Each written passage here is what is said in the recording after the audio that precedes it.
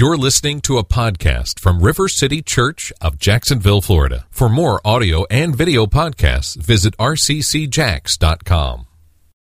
Some of you aren't going to be able to relate to this. My wife can't relate to this analogy. But there are many of us who we grew up in classrooms that we had to attend and were not prepared because we didn't do our homework. And we would go to these classrooms at various times in our life. Mine lasted all the way through seminary. And we would show up in these classrooms unprepared for lots of different reasons. And it would be terrifying because we would worry the whole time that the teacher was going to pull a verbal pop quiz, and she would start calling, or he would start calling on us from around the class. And then you would evoke certain measures of stealthness or ninja-ness to avoid being called on. And it depended on the teacher, because some teachers, if you made eye contact with them, they knew Antley didn't do his homework again. Antley Fowler. And then they call on you, and it would be embarrassing. But you might hide behind people, put your head down, or sometimes there was a moderately aggressive hand raise, oh yeah, I know the answer to this, dare you to ask me. Dare you to call on me, because I really know what the answer is. And then she would call. And with me, the students in my class would just kind of know I didn't do my homework, and they would look forward to the answer I would come up with, and just kind of fly by the seat of my pants like I'm doing right now when I preach, and just say what comes to my mind, verbally process with the teacher, and hope for the best. This happened in seminary one time. And I don't know why. I think I went to a Philadelphia Flyers game. It was like an intensive course. I'd never been to a hockey game. I went to the hockey game, didn't do the reading, or I did the reading, didn't understand it, showed up in class, and sure enough, the professor calls on me. And you can't, fake it in seminary, in masters, right? You can't fake, the answers, because you're learning about stuff that, you just don't know anything about. But I faked it. So I was I remember talking, and I remember looking into the teacher's eyes and knowing that they know that I don't know what I'm talking about. And it is the worst feeling ever to show up unprepared for a class. It's the worst, and it's an embarrassment at times, and it's often it's funny for everyone but you.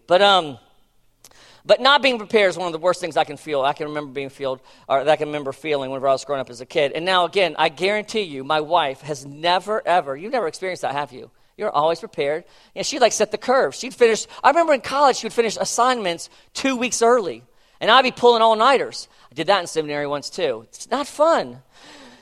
And that's trying to trickle over into sermon preparing. But anyway, my point is this, that being prepared for whatever makes a huge difference. Children are in here today. I'm sorry. I just ignore everything I said. Always do your homework. Always be prepared for class. You'll enjoy life, and your teacher's much better. But being prepared makes a difference. When we're prepared for class, it's the exact opposite, isn't it? We're oh yeah. Dare you to ask me. I know the answers to these questions. I hope you ask them to me. And we're double hand raise on every question. Right? And there's always the kid that always is the double hand raiser, or the kid that's jumping out of his seat. The teacher has to avoid him because they're so obvious and they know everything, and they always know everything.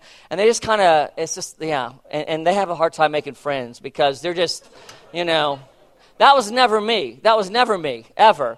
But there were times where I would come prepared and remember man, I'm prepared for class. I feel so peaceful. I feel a rest. I hope she gives a pop quiz, because I'm going to bam schnizzle that thing and get 100, because I know everything that I'm supposed to know, because I'm prepared, because I spent the time doing what I needed to do to get ready, right? It's the difference between, if you know athletes, professional athletes, at the end of the game, the really good professional athletes, what do they want? They want the ball whenever they need to score. Whenever a touchdown has to be scored, they're hoping the ball comes to them.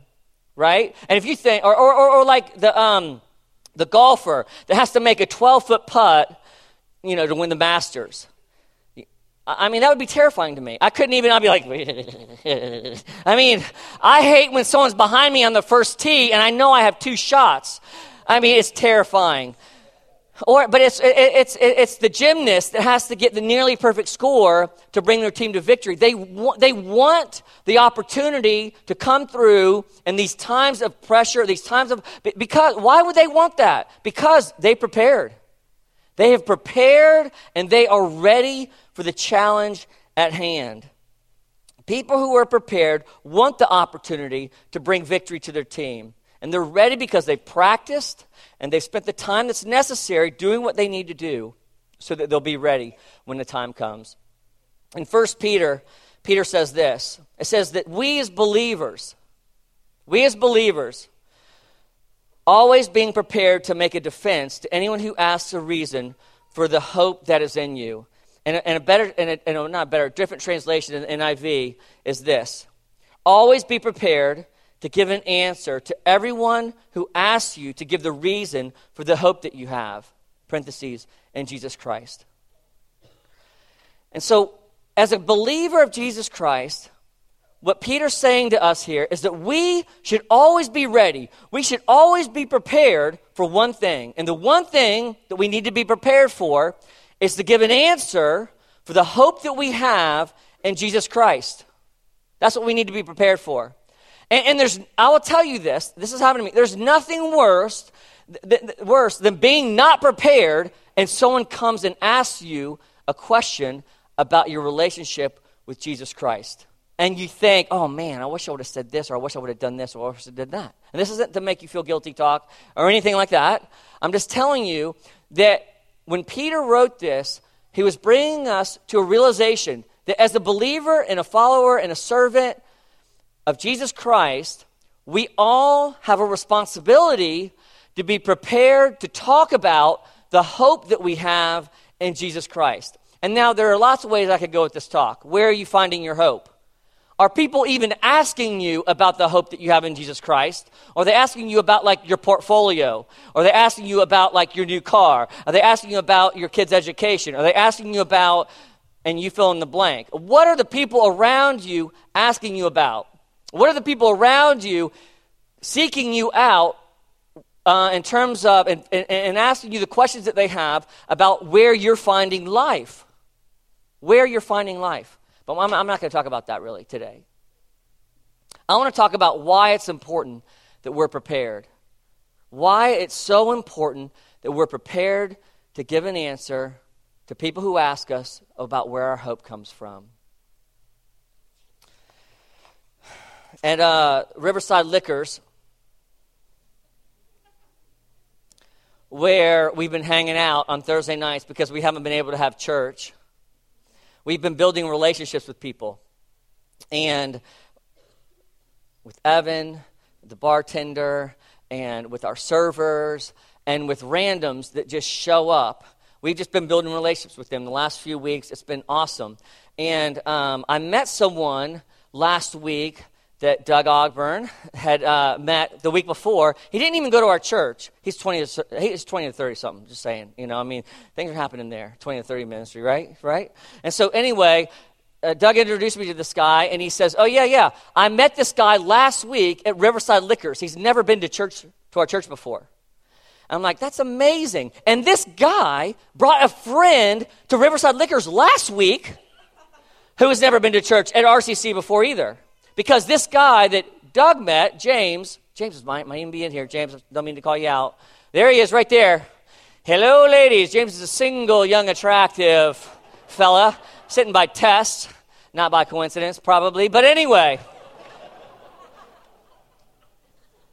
I shouldn't have drawn attention to you, but now that I have, I will follow through for the rest of the service. You are the object of my sermon besides Jesus. All right, anyway. And this guy, James, I'm listening to him, and he goes, man, y'all's church is really transparent. He was here during testimonies. And he's like, your church is really transparent. He's talking about the church, and we're just having a conversation. We're talking about motorcycles because he has a license, and he's legally allowed to drive, as opposed to me, that I am not still. And we were talking about that. He was giving me some pointers and tips. And then he introduced me to this friend of his, Stephen, that had not come to our church, and I don't think Stephen's here today. But James began to invite and talk about River City Church to Stephen, say, you should come to Riverside Church next week with me. You should invite him to church. So here's this guy that we met at Riverside Liquors 2 weeks ago that had been to our church one time, inviting someone to come to Riverside Church. It was amazing. But he said to me, hey, this morning I was reading in Mark 4 about the mystery of Jesus Christ and this parable. And he says, I was confused, and I'm not sure what they were meaning, what they were talking about. And because I was talking to him about, I don't know what I'm going to preach on. So he said, why don't you preach on this? So that's what I'm preaching on today. Appreciate that, James. And so this is the scripture that he was talking about, and it's going to lead us into it answers the question of why we need to be prepared to have an answer for the hope that we have in Jesus Christ. And this is what the scripture is. This is Mark 4, 10 and 12 in the ESV, and then I'm going to read it in the NASB because it speaks a little differently. It says this, and when he was alone, those around him with the 12 asked them about the parables. And he said to them, to you has been given the secret or the mystery of the kingdom of God. But for those outside, everything is in parables, so that they may indeed see but not perceive, and may indeed hear but not understand, lest they should turn and be forgiven. And then in the NASB it says, and he was saying to them, to you has been given the mystery. And that's really the best word, not secret. Mystery is, we get the word mystery from the Greek word here, of the kingdom of God. But those who are outside get everything in parables, so that while seeing, they will not or may not perceive, and hearing, they may not hear and understand. Otherwise, they might return and be forgiven. Okay, this word mystery here, mysterion, and this is what it means. It's in the noun form, it means this: a person initiated into sacred mysteries, some sacred thing hidden or secret, which is naturally unknown to human reason and is only known by the revelation of God. Okay? The content of this message, which has been known before, this is another way that it's used, has been known before, but which has been revealed to an in group of restricted people. So when Jesus says to the disciples, the knowledge of the secrets of the kingdom, the knowledge of the mysteries of the kingdom of God has been given to you. What he's saying is that I have, through the power of the Spirit, revealed something to you that cannot be known if people use their wisdom to find it. And actually, I've hidden it from them. I've hidden it from them so that on their own power and in their own ability, they will not be able to find these answers to the mysteries of life unless they're told. Unless they're told. Why is it important that we are always prepared to give an answer for the hope that we have in Jesus Christ? Because without us telling people, they will never know. They will never know unless we tell them. Why? Because God has revealed it to us for the purpose of using us to tell them about the secrets and the mysteries of the kingdom of God. It says this in 1 Corinthians 2, 7 to 10. But we impart a secret and hidden wisdom. Do we have this? But we impart a secret and hidden wisdom of God, which God decreed before the ages for our glory. None of the rulers of this age understood this, for if they had, they would have not crucified the Lord of glory. But it is written, what no eye has seen, no ear has heard, nor the heart of man imagined, what God has prepared for those who love him. He's prepared us for these mysteries. These things God has revealed to us through the Spirit. For the Spirit searches everything, even the depths of God. So the Spirit has revealed these truths to us about Jesus Christ, what the prophets had written about. Our eyes have been opened, our hearts have received this secret of the kingdom of God, that life is found in Jesus Christ and him alone. That's the mystery. The mystery, the hunger, the desire that people have is I want life. I want a complete life. I want a full life. I want a life filled with peace. I want a life filled with joy. I want a life that I prosper in. I want a life that is powerful. Okay? That's what we've all been created, all of our hearts.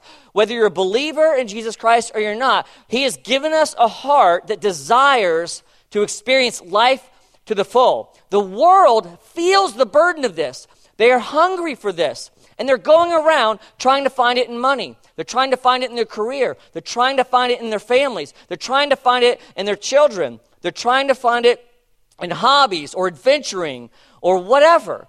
They're hungry for this life. And they can't, they'll achieve it, and then they're like, why am I still empty? They'll get a little nibble of it, and they'll be like, it satisfied me for a little while, but there's something missing. There's something missing. And there's this hunger that they have, this desire. And guess what it is? It's a mystery. It's a mystery to them. And as hard as they work, and as much as they pursue, they will never be able to figure it out on their own.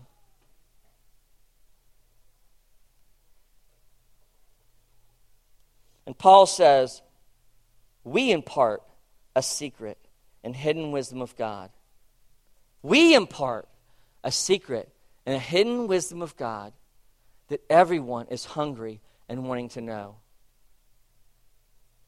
In 1 Corinthians, Paul says, again in chapter 4, verses 1 and 2, this is how one should regard us, as servants of Christ and stewards of the mysteries of God. Think about that. Paul's speaking to the Corinthians church. He says, this is how we want people to see us.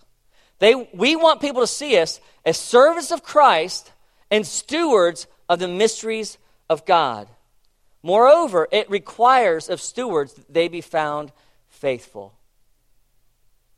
So basically, in a nutshell, when we think about our responsibility as a believer, it's to be a faithful steward and servant of God's and steward of God's mysteries. A faithful servant and steward of what God has entrusted to us. That's our role. That's our purpose. That's what God has called us to. The world, as it tries to understand these mysteries, will find it impossible. God has chosen you. He's chosen me. He's chosen us to show them by the way that we live and to tell them about these mysteries. We are stewards of this mystery. These secrets that people can't and won't ever understand or have the answers to have been trusted to us. That as hard as they try and as hungry as they are, they will be left wanting unless we tell them about what these mysteries mean. Paul's saying this is how we're supposed to be known. We have the answers. We know the answers. We need to be prepared to give an answer for the hope that we have in Jesus Christ, because without our answer, they will not know. Without our living in a way that demonstrates life is found in Christ, they will continue to seek to find life in other places. They just don't know any better. They don't have any other options. Their heart longs for life to the full. They pursue life to the full in the best way that they know how to find it. Coming up, again, empty. We need to be prepared to have those conversations. We have been given the answers. We need to hope and pray for those around us that they will call on us in the classrooms of life because our hands are raised. We want them to call on us to give them the answers because we know them. We know that life is found in Christ and only in Christ. We see this demonstrated all through Scripture, how Jesus engaged people. We see this, remember Philip and the eunuch, the Ethiopian eunuch. The Ethiopian eunuch's driving on the road. The Spirit speaks to Peter and says, go over there. And Peter goes over to the eunuch, and he says, what are you reading? He says, I'm reading Isaiah about the lamb being led to the slaughter. And the eunuch says, who is he talking about himself? Who's he talking about? And it says that Philip opened his mouth. Yes, you have to talk to people about Jesus if you want them to understand the mysteries. If you have the answer, you can't be like, I'm going to like sign language it to them, right? You have to speak to him. He says that he opened his mouth and began to tell him about Jesus. Philip opened his mouth and began to tell him about Jesus. And then a few yards later, They stopped and he was baptized. And when they came out of the water, Philip was taken away by the Spirit to another place. Pretty powerful, pretty amazing. What if that started happening to us? We started telling people about Jesus, bringing them into a relationship with Jesus, and God started powerfully moving us to new places with new people to do it again and again and again. What this means is that as we pursue life for Jesus and through Jesus, we start to live and demonstrate that he is our master, that he is our teacher, that we trust him with all of our life because he has purchased us with his blood. We belong to him. We exist for his glory and are only telling his story. We live to make him known. That's all we're doing. He is the light of the world, and we are the lanterns that he lives in. He is the light. We are not the light. He is the light of the world, and we are the lanterns that he lives in. Where we go, we bring this light. We bring this light that reveals the truth of these mysteries that people have questions for, that people are hungry for and longing for. It's why it's so important that we are in the world. It's why it's so important that we're hanging out at Riverside Liquors. It's why it's so important that we are intentionally pursuing and engaging the world and our neighborhoods and our family members in a way that we're bringing light to them. Where we go, so goes life. Where we go, so goes answers to the mysteries of the kingdom of God. Where we don't go, there is no light. Where we are not present, there are no answers. It's why we stay engaged. Now, I'm going to give you an illustration of how this can work and work. Now, this is going to bother some people. This example, but it's the one that the Lord, as I was praying about, the Lord brought to me, and this is not about where we should be sending our children to school or shouldn't be sending our children to school. This is going to step on all kinds of toes. Okay, so don't be angry. That's the enemy, because I got nothing but love. Nothing but love for you. Nothing but love for your kids, okay? But it would make a logical sense that if we take our kids out of the public school system, we take ourselves out of the public school system. And we take our light out of the public school system. And we take the answers we have to the mysteries of the kingdom of God out of the public school system. We take it out of the opportunities we have with the faculty, the opportunities we have with the teachers, and the opportunities we have with with other parents of the children that we'll meet by being in the world. Now, the same is true if we take our kids out of private schools, right? If we take our kids out of private schools, then private schools also, in those same environments, those same places, lose the opportunity for us to be light, for our children to be light, for us to have conversations. Take our children out of it. It takes us out of it. Now, I'll tell you this. I have had my kids in public school, I've had my kids in private school, and I've homeschooled my children. And we have a responsibility as parents. There's no right way except for the way that we feel like the Lord is calling us to lead and parent our children. But I will tell you this. The bottom line is, if we are not in the school systems, and just for example, if we are not in the school systems, then we are not in the school systems. Our light is not in the school systems. Our hope is not in the school systems. And I could use lots of different examples of where you work, where you play, who and how you vacation, are all examples of this. When we remove our children, one of the things that happens with them, though, is we're hiding them from the mysteries of living a life of faith in Jesus Christ. And so not only are we removing ourselves in the conversations we're having with people in the school system, we're communicating something to them about what's most important in life. Paul and Peter and Paul, both say what's most important about who we are is that we are servants and stewards of the mysteries of the kingdom of God to people who don't have the answers, who don't have the light. That's what he says the priority is. And so when we remove our children, we take them out of places where they would be light, we are communicating a reality to them of what is most important about them. Now, again, I've had my children in all of those scenarios. And so I'm not saying, this isn't about where, I'm just making a logical argument about reality in the kingdom as parents we need to consider.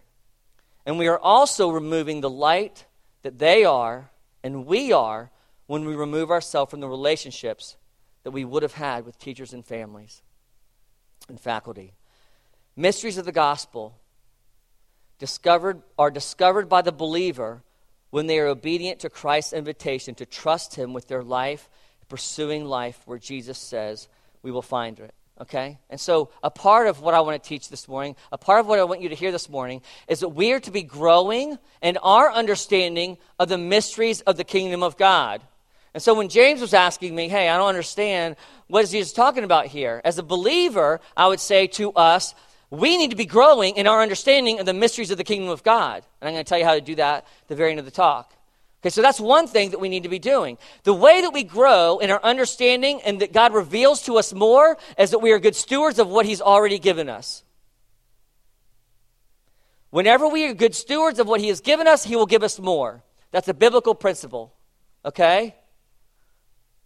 We will reap from the seeds that we have sown where we've sown them. Another biblical principle. And so if we are pursuing Christ, a desire to be obedient with Christ, desiring to be with Christ, to live for Christ, for him to be our master, and to be light in the world, to be known as a servant, answering and stewarding these mysteries that we've been giving, we will grow in the mysteries. We will come to understand more. We will come to know more. We will come to love Jesus more because we are putting ourselves in a position where he has to show up. I'm reading a book right now, autobiography about George Mueller. It's freaking crazy. It's amazing what this rascal did. I mean, he was leader of a church. He started a church, and he was like 23. And one of the things he did was this, as he quit taking his salary, because they would like rent pews back in the day. And you would have like a pew. And the way the church made money is like the people who were wealthy could rent a pew. And they would have a seat every week in their pew. And so he got rid of that because he felt like it was not good, obviously, because then the haves would have good seats and then the have-nots would be standing on the back walls or whatever. And so he said, but in order to do that, he said, I'm not going to take a salary. And I'm just going to trust the Lord. And then he said to his wife, he said, and we're not going to tell anyone. We're just going to pray. And he started living this way, and he goes on and he talks about how he experienced God's provision for him in the smallest, most intimate ways because he was seeking to live and to serve and to live out the mysteries of the kingdom of God that he believed were promised to him in the Bible. Now, I'm not going to do that. But it's made me ask the question. What am I doing to live in a way that I believe that these mysteries and that life is found in Jesus Christ? In a way that people will ask me at least for the hope that I have in Jesus Christ. If we're looking for life in the wrong places, as a Christian, we shouldn't be surprised that we don't find it. Right? If the greatest risk that Antley Fowler is living in his life is driving a motorcycle without a license, I shouldn't be surprised that people are asking me about this incredible hope that I have in Jesus Christ. If that's the extent of what people see when I live that way. If we are finding life in the things that the world finds life in, then we shouldn't be surprised if people are asking the question, where's your hope from? How are you dealing with that? That's amazing.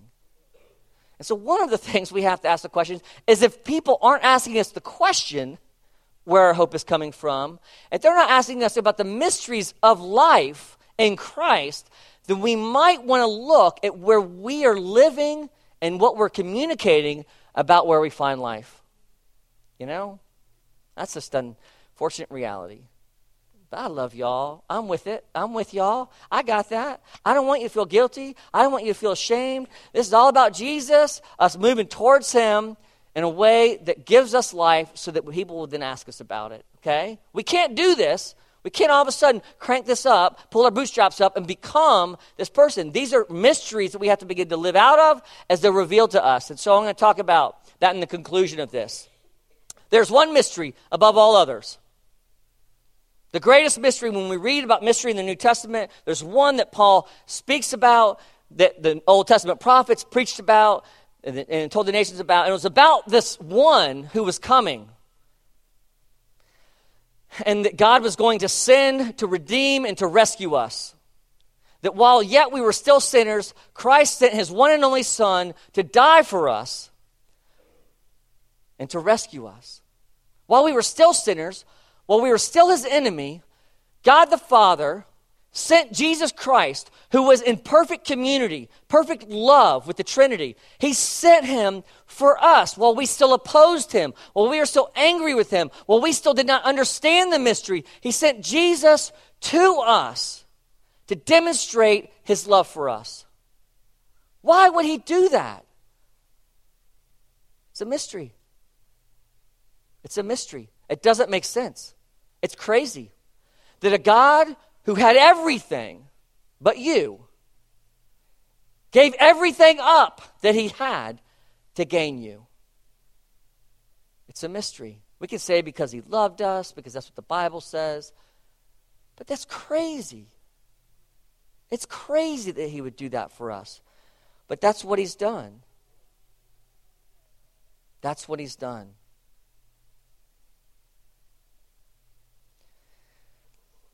That's the driving foundation for why we do it for other people.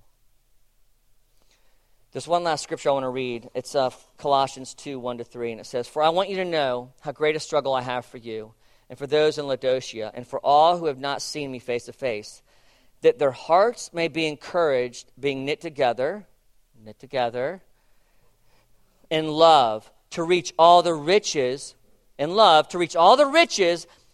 of full assurance of understanding and the knowledge of God's mystery, which is Jesus Christ, in whom are hidden all the treasures of wisdom and knowledge." Holy cow. That's just like, give me some Jesus.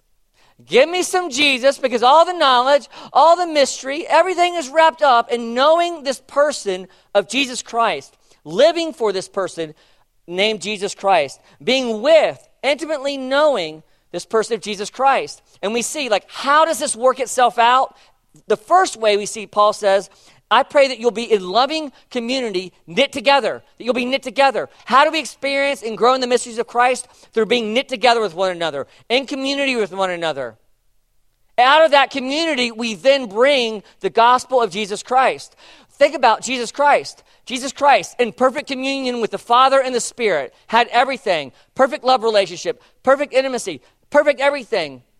God could have done and shown us how he loved us in a number of ways, but how did he choose to do it? He chose to break communion in the loving relationship, break and come towards us in our brokenness, to serve us, and to steward the mysteries of the kingdom of God for our sake, so that they could be known, so that we then could take them from our loving church community into the world and answer the mysteries and the questions that they have about life. It's our job as his children, his servants, to steward this truth, to always be prepared, to be ready to give an answer to the world for the hope that we have in Jesus. And it's not hard. I'm going to tell you, it's not hard. Because I know some of you are thinking like, I got no theology degree, or I don't know what to say, I don't know what to do, or I don't know how to act, I don't know how to be. Well, I'm going to tell you right now, there's 3 things, just 3 points, okay? We can only talk about what God's entrusted to us, okay? So if you don't know, like, what's the theodicy in the book of Job, no one's going to be asking you about that. No one's going to ask you about, like, hey, tell me about double inspiration, transformation, sensation, or whatever. You know, they're not coming at you like that, all right? They're hungry for life, right? And here's the good news. It says that we are stewards, okay? So that means that we only have to give out what we've been given. Stewards of something have been given something. They're walking around with it. I got this. I gotta share it. I got some stewarding to do. I don't own this. This doesn't belong to me. It's been entrusted to me. I just have to share what I've been given. Right? So that's what a steward does. So don't be getting mystery envy, with your neighbor. If you see them like they have all the answers and everything, don't be getting mystery envy. All right? You only have to talk about parts of the mystery that have been revealed to you. That's the only thing that you're responsible for, is what has Jesus revealed to me about himself? What has the Spirit revealed to me about his love for me? We only share what God has shared with you. There's no pressure. Just be willing to share our story, to tell people what Jesus has done with us. I went to Cuba. We're getting ready to go this Friday. You can be praying for us. Craig, Mark Custer, and I, we're doing a little scouting trip and trying to set up some future trips for our church to go there and do evangelism and ministry. But the first time I went to Cuba, I did evangelism. I was on an evangelism trip. And I'd been doing Young Life at the time. And basically what they do, they just tell you have to share your story. And so I had like my Spanish Bible. I've been practicing my fluency in Spanish, which is very little. And I was just learning like all these verses or whatever. And I remember sitting down the first time, like it's you, a translator, and you're just walking house to house, like in these like rural areas. And I remember seeing this seat that I was supposed to sit in, knowing when I sit down, I'm going to have to start talking. And so when I sat down, the translator looked at me, and sure enough, they're like, okay, just tell your story. And I'd never done it like that. I'd never shared the gospel like this, right? And so I just said, well, this is who I am, and this is the hope, and I just shared with them about my relationship with Jesus, right? And at the end, I'm like getting ready to leave, and the translator's like, you got to ask them if they want to follow Jesus now. I'm like, okay. Do you want to follow Jesus in Spanish or whatever I said? And they're like, yeah. They like raise their hands. I want to follow Jesus. I'm like, really? I just told you what I knew. I didn't say anything crazy, powerful, like creative. I just said, like, hey, this is what Jesus did in my life. Well, 5 days and 87 people later is what happened from me just sharing the story of what Jesus had done in my life. One-on-one, usually. 87 sit-downs, sharing the same, what I feel like is the same boring story of what Jesus has done in Antley's life. 87 people came to follow Jesus just from hearing the story, the truth of the gospel. No, it was because the mystery of God was in them, hungering for the truth, hungering and desiring, and I just told them what God had told me, what I'd experienced. That's all we have to do. Number 2, in order to know the mystery of Christ, we have to know the mystery of Christ. In order to be able to talk about the mystery of Christ, to have answers for the hope that we have to be finding our hope in Jesus Christ. It goes back to our super pillar, intimacy with the Father. Intimacy with Jesus is what gives you a story to tell. Stop doing life. If you stop doing life with Jesus, stop doing life for Jesus, you stop having opportunities to talk about Jesus. Intimacy, spending time with Jesus, becomes the source of everything that you share. It's the most important thing that we're doing. And we're only sharing out of what God is sharing with us. We are being given more so that we share more. If we're not spending time where we're receiving, then we don't have anything to give. That's number 2 point. 3, these are spiritual mysteries, so they require spiritual warfare. Prayer. Now, this is new for me. Not praying, but like believing that it works, okay? Not like new. Like I probably shouldn't have said that because I'm a pastor, but growing up in Young Life, a lot of emphasis in the church is placed on incarnational ministry, which means flesh on flesh, moving into the community. Jesus moved into the community in John 1, and then engaged people relationally, which is true. We need to do that. But people don't want your answers. They want Jesus, right? And so reaching out to your neighbor, reaching out to family members that are lost, it doesn't begin with you baking brownies.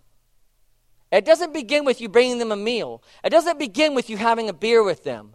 It begins with you praying for them. It begins for you praying that they would begin to hunger and thirst for the mysteries of the kingdom of God.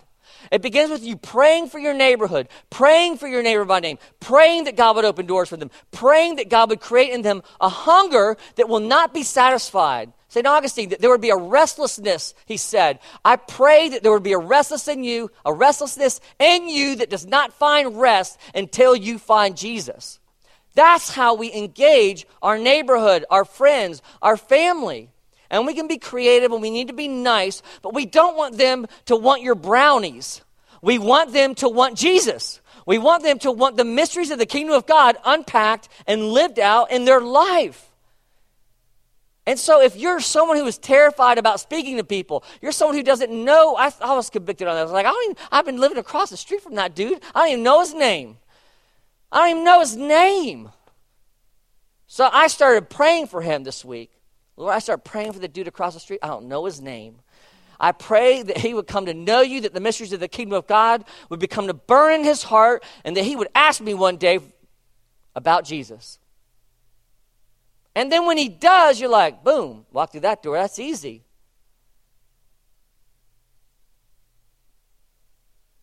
Let's stand.